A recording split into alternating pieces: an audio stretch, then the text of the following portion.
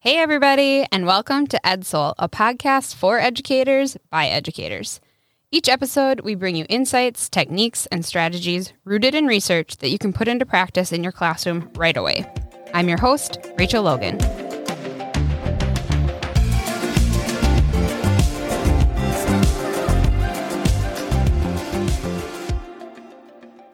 Hey, soulmates! Sourcewell is here to come alongside you on your professional journey as an educator and help you achieve your goals as you work to boost student success.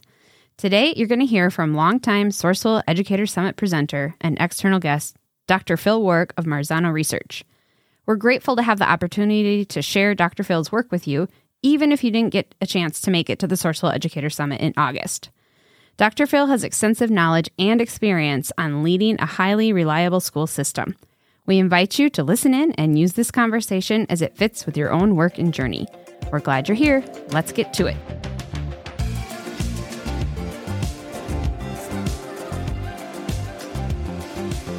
Hey, soulmates. If you didn't get a chance to hear Dr. Phil Warrick at our Sourcewell Educator Summit, you are in luck because he has agreed to provide us with a bonus mini episode here on EdSoul. We have been fortunate to work with Dr. Warrick in our region over the last few years, as well as host him at several of our Sourcewell education conferences. Dr. Phil is an author, a presenter, and has worked globally in areas of school leadership, instruction, collaborative practices, and grading. And now we are excited to have him as a guest on EdSoul for the very first time. So welcome, Dr. Phil. Thank you very much. Honored to be here. Beautiful, beautiful resort in Minnesota. And really glad to sit down with you guys a little bit. Oh, well, we appreciate your extra time.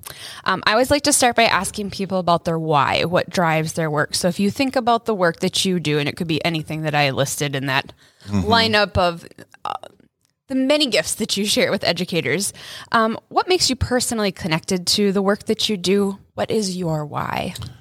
Well, there's a couple of things. First, when I was the principal at Round Rock High School, in Round Rock, Texas, we became a lab school for Dr. Marzano, and a lot of the things that we have built into the HRS model, we were doing and putting into place. So firsthand, I've led this in a school and seen what it can do to bring systems of operation into a situation that really had great potential, just needed the systems to drive the right work. And so I've done it myself in my own school. And then I truly believe everything that we go through in life sets us up for what we're supposed to do next. Yeah. So I had gone through a career as a teacher and an assistant principal and a superintendent and then a principal of a large urban school. Everything I learned along the way just made sense when we started to think about the HRS framework. And when Dr. Marzano and I sat down and started to think about it, what occurred to me was this is what I've been chasing my entire ed admin career, is a framework to help corral all of this stuff and understand how it works together. So I think it was just the historical journey I'd been on as a leader, always looking for something like this to help me understand, here's what you want to focus on, and here's how to know if it's working. Nice. And just for, I know a lot of our regional listeners know what HRS is, but can you give us the... Stands for High Reliability Schools, and it's based on the research of high reliability organizations. And a high reliability organization is an organization that cannot tolerate high levels of failure. And so when we understood what those were, we looked, and there was no blueprint for the concept of high reliability in education. So we built one. Because we're expected to be that. We're expected to have low levels of failure and you know, ideally no levels of failure. Right. We're talking about children. That's right. We're talking about children and futures and lives and families. And so we decided we've got to build one because that's what we're asked to be. And that was really a labor of love for us to sit down and do that. It took us about 18 months to really pull it all together. But I had the great benefit of working with Dr. Marzano, who already had 57 plus years of research. And then we grabbed onto some other really key pieces, and it just started to unfold naturally. Nice. So you mentioned doing the right work just a minute ago, and many of our regional schools have found success using the high reliability schools framework. You're going to, if you're listening, the breakout has already happened. We're talking before the breakout, but sure. You talk about the right work. So can you elaborate a little bit more and tell us what you mean by doing the right work? Yep. there's so many things that can draw the attention of educators and leaders and the resources away that are kind of magic fixes, and there's just no end to the programs you can get. So what we did is we went back to some of the most stable and tried and true pieces of research around what do we know successful schools do? What are the things about successful schools that make them successful? And we really picked a lot of really seminal pieces of research. A couple of them were the Larry Lazat's Correlates of Effective Schools. Then we looked at studies like the Wallace Foundation study, which is the largest single study ever done on the effective school level leadership on student achievement, among hundreds of others.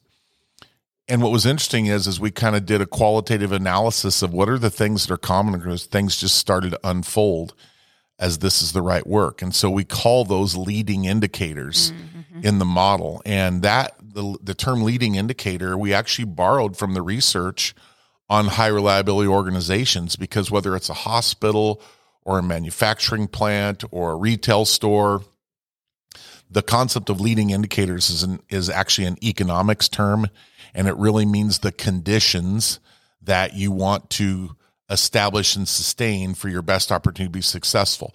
So we used that same term. We didn't want to change anything from the concept of high reliability, but then we took the ed research and we substituted it in, because by looking at that, it started to tell us, here are the conditions successful schools implement and sustain. It's like demystifying the process. That's right. You know, like it doesn't have, you're not shooting in the dark here. Yeah, no, that's exactly right. And plus giving somebody some stable targets that aren't moving all the time. And it also helped us understand you don't always just draw a direct line to student achievement scores for school improvement. Yeah. Because there's some conditions, some leading indicators that if they're not present, your ability to move student achievement is going to be very, very limited anyway. Yeah. That's why the first level is safe, supportive, and collaborative culture. There's some things that have to be right there. Yeah. In order for you to have a chance to get things moving. So that's what we mean by the right work, the leading indicators within each level. Nice. And I love how it's not just when you say safe, supportive, collaborative, we're talking adults too, right? Like everybody, because if we just look at student achievement, that looks like the onus is on students and kids, but you're looking at all the adults in the system. Absolutely. And that's a great grab on your part. In fact, it kind of begins with the adults in the system. How do we treat each other? How do we approach our students? What are the systems that we as adults all agree to get involved and use with fidelity to make sure that they do the things we want for our kids? So yeah, it's all encompassing. And interestingly enough, some of the research we looked at about organizations and organizational culture, one of the things that just really jumped out at me was when I read a piece that said, no single person in an organization ever truly acts alone. They might think they do, but their actions will in some way, shape, or form, positive or negative, have a reaction on somebody else within the organization. So it is about the adults and the students and everybody involved. We're all connected. That's right. Everything is connected. Absolutely right. So I know you work with Dr. Marzano and Marzano Research. Can you give us kind of a high level overview? Because I feel like this is going to be very much connected to the framework that you do of the new art and science of teaching standards and how it impacts student achievement. So we talked about those standardized tests, but maybe you want to elaborate, expand what student achievement means to you and how that new art and science of teaching fits in. Yeah, no. So in HRS Level 2, Effective Teaching Every Classroom, the very first leading indicator, the right work, says that the school clarifies how instruction should be addressed in the school. Well, the implementation strategy for that is implement and sustain the use of a model of instruction. But it has to go farther than that. That model of instruction needs to be research validated, and it really needs to be something that is applicable across all contents and all grade levels. So the new art and science of teaching was very, very specifically built to serve that purpose. And the reason that I am such a fan of it, besides the fact that we used it, there's a nice little factor built in there. and it's the relationship of instructional elements and instructional strategies. So there's 43 research validated elements. Which sometimes people go, oh, yeah, they 43. panic, right? Oh my gosh, 43. But Yeah. honestly, if you go into a great teacher's classroom, you're going to see 7, 8, 9 of them kind of constantly Yes. just in motion, right? It's Right. not that they are these gigantic standalone pillars. A lot of Yes. times they're just interdependent. They work together. Yeah. But the key to that relationship is the elements identify the conditions that really are optimal for students to learn and acquire knowledge. But there could be 20 or 30 different strategies for each of those elements. So teachers have a lot of choice in how they create that condition in their classroom. And that's very purposeful. Yeah. And so it creates a situation of defined autonomy. So if it's our instructional model and I'm a teacher in the school and I look at one of the conditions is previewing. Well, previewing is a condition of learning. Now, you might preview by doing short brainstorming activities with your students, but I might preview through the use of a KWL activity. We're both correct. Yeah. Yeah. And that's the power of it because it's defined, create these conditions, but it has autonomy. How you create them is up to you. And that allows it to be applied everywhere from kindergarten to 12th grade, from English to any CTE courses, because the element strategies give the teachers the flexibility to use it uniquely for their age of learner and their content. I'm pretty sure you worked with our former leader, Renelle Shook. Oh, yeah. I love Renelle. So, hey, Renelle, if you're listening. I absolutely love Renelle. In fact, Renelle is probably the person responsible for me doing work here. Yes, bringing it in. She came to a HRS summit in Denver. Yeah. I think it was our second one we ever held. And at that time, she said, hey, could you and I sit down? We went into a kind of a chair table storage area, which we could find the first place we could. And she kind of told me about Sourcewell, which at that time was not Sourcewell. Right. At that time, you had a different name. We did. What was it? NJPA. NJPA, that's right. I can't even remember it. No, I couldn't. It's just Sourcewell to me now. But she was so committed to the cause. And so we talked about, hey, this is what we need. This is what it could do. Yeah, absolutely. Renelle was great. So her voice is ringing in my brain, in my ear right now when listening to you speak about where do we need to be tight and where do we need to be loose. And I'm hearing that tight, loose come through with the NASAT, the New Art and Science of Teaching, where it's we got to be tight on what the expectation is or what our research-based strategy is. But then we're not asking educators to be robots, right? Exactly right. You bring in, whatever flavor and unique characteristics and styles that you have to hit those targets. That's but right. We're going to make sure that we're all doing the right work, right? That's exactly right. And so what we encourage in the HRS work for schools to do is start with what we call snapshot model. You don't have to start with all 43 elements. Mm-hmm. Sit down with your staff and collaboratively walk through and ask yourselves, what are the conditions for learning, the elements that we would like to see in all of our classrooms? Yeah. And there's different ways to do that, but it really lets you make it your own. And Dr. Marzano says that to schools when we're working with them all the time, goes, take this research base and make it your own. Yeah. Just use the research base, but you know what? If you want to find the 20 elements that really you think this is what we start with, then let's do that. And so that's such an important point because it also doesn't overwhelm educators, but it still offers them the freedom that you just referred to so correctly to just say, here are the conditions. Now, how I create it's up to me. Yeah. The other thing I think is important is when you look at that model, it also accounts for all the different phases that occur in learning. What do we do when it's brand new knowledge? That's direct instruction. Yeah. How do we help our students practice and deepen? What do we do to help them apply knowledge?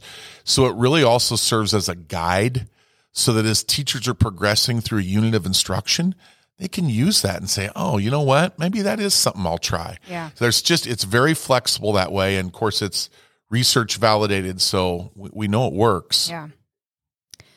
So we are headed into a brand new school year.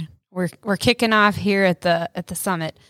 What do you want educators to know going into a new school year?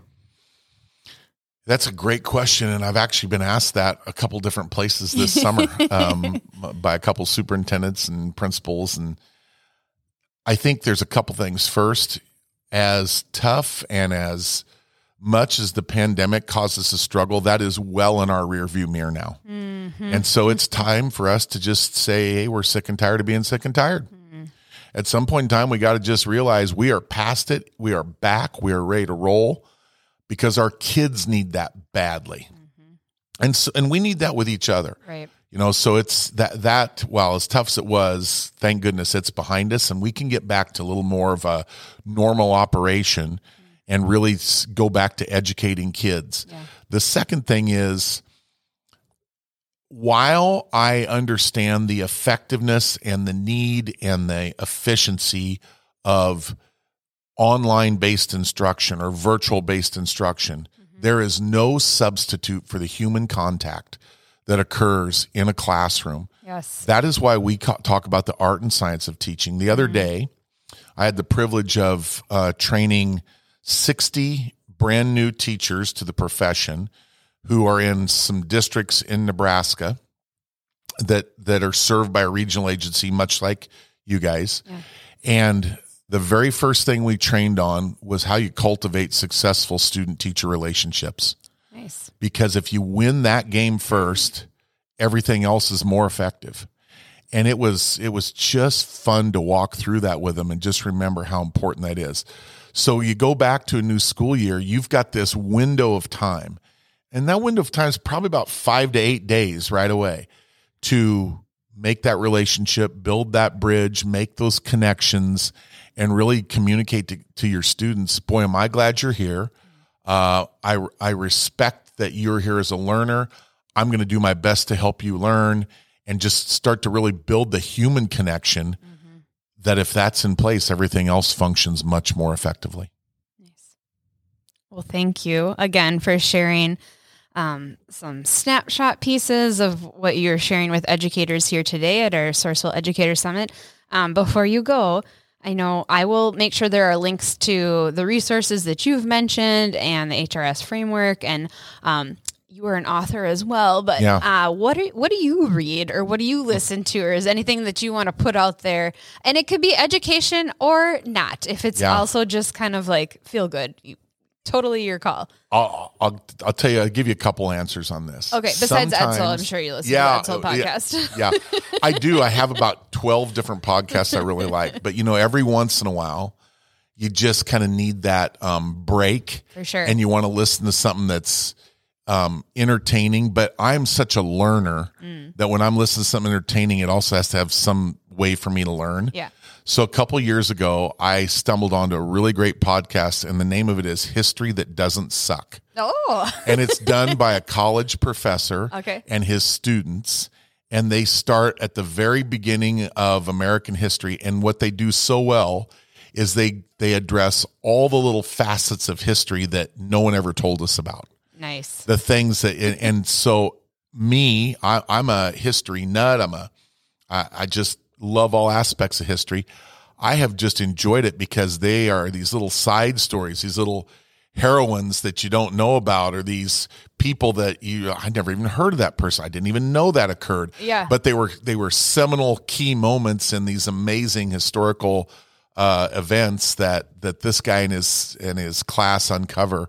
And they also do a really good job with the storytelling of it. So nice. I love to listen to that. The second thing I'm doing right now, reading, I just got done with Dr. Marzano and Dr. Mario Costa, and we just finished the next HRS book, which is called 5 Big Ideas for Leading a High Reliability School. Nice. And so my reading assignment right now is I'm in the read it and make sure it says what we want it to say and it reads the way you want phase. All right. So I'm kind of working my way through that. But the thing that I like is I think we make some really good points in there, and we help people understand this whole thing is about data-driven leadership, but data-driven leadership when you're focusing on some of the little pieces of data that really help you make sure all the conditions are in place to help students learn. Nice. So when's that going to be available? That'll be the book that's in the bag at the HRS Summit in January. Okay. And then that's how they're going to release it. Excellent. And and in fact, I'm hoping Dr. Marzano and I did a keynote together at last year's HRS Summit, and it was really fun. It was just great. I'm hoping he'll be up to doing that again. He doesn't travel as much as he used to, but I pitched the idea to him and I said, why don't we tag team this one? And so he's, to this point, he said, okay. I have a call with him sometime next week, and we'll see if he's still on board. If so, then that's what we'll base our keynote on. Nice. That sounds like something you're not going to want to miss. No, hope not. Hope not. All right. Well, thank you so much for sitting down with us. And I hope you enjoy the rest of your time here in beautiful Minnesota. I absolutely will. Your weather, compared to what I've been dealing with in Texas, is absolutely fabulous. Oh, well, we appreciate you, Dr. Phil. Thank you. Thank you very much.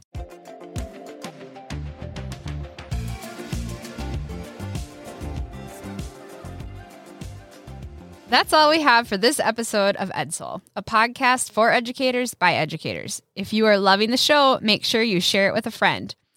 Your personal recommendations are powerful. And if you really love this show, we would love it if you could rate and review us within your preferred podcast app.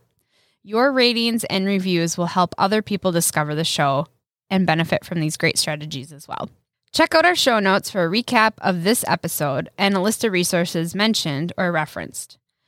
If you're a social media type, connect with us on Facebook. Search Education Solutions Educators Group and request to join. If you're an e-newsletter type, you should subscribe to our education e-newsletter by emailing us at education@sourcewell-mn.gov. The e-newsletter goes out monthly and includes updates and events for our local educators. Special thanks to our Sourcewell Education Solutions office support team and multimedia for your production support.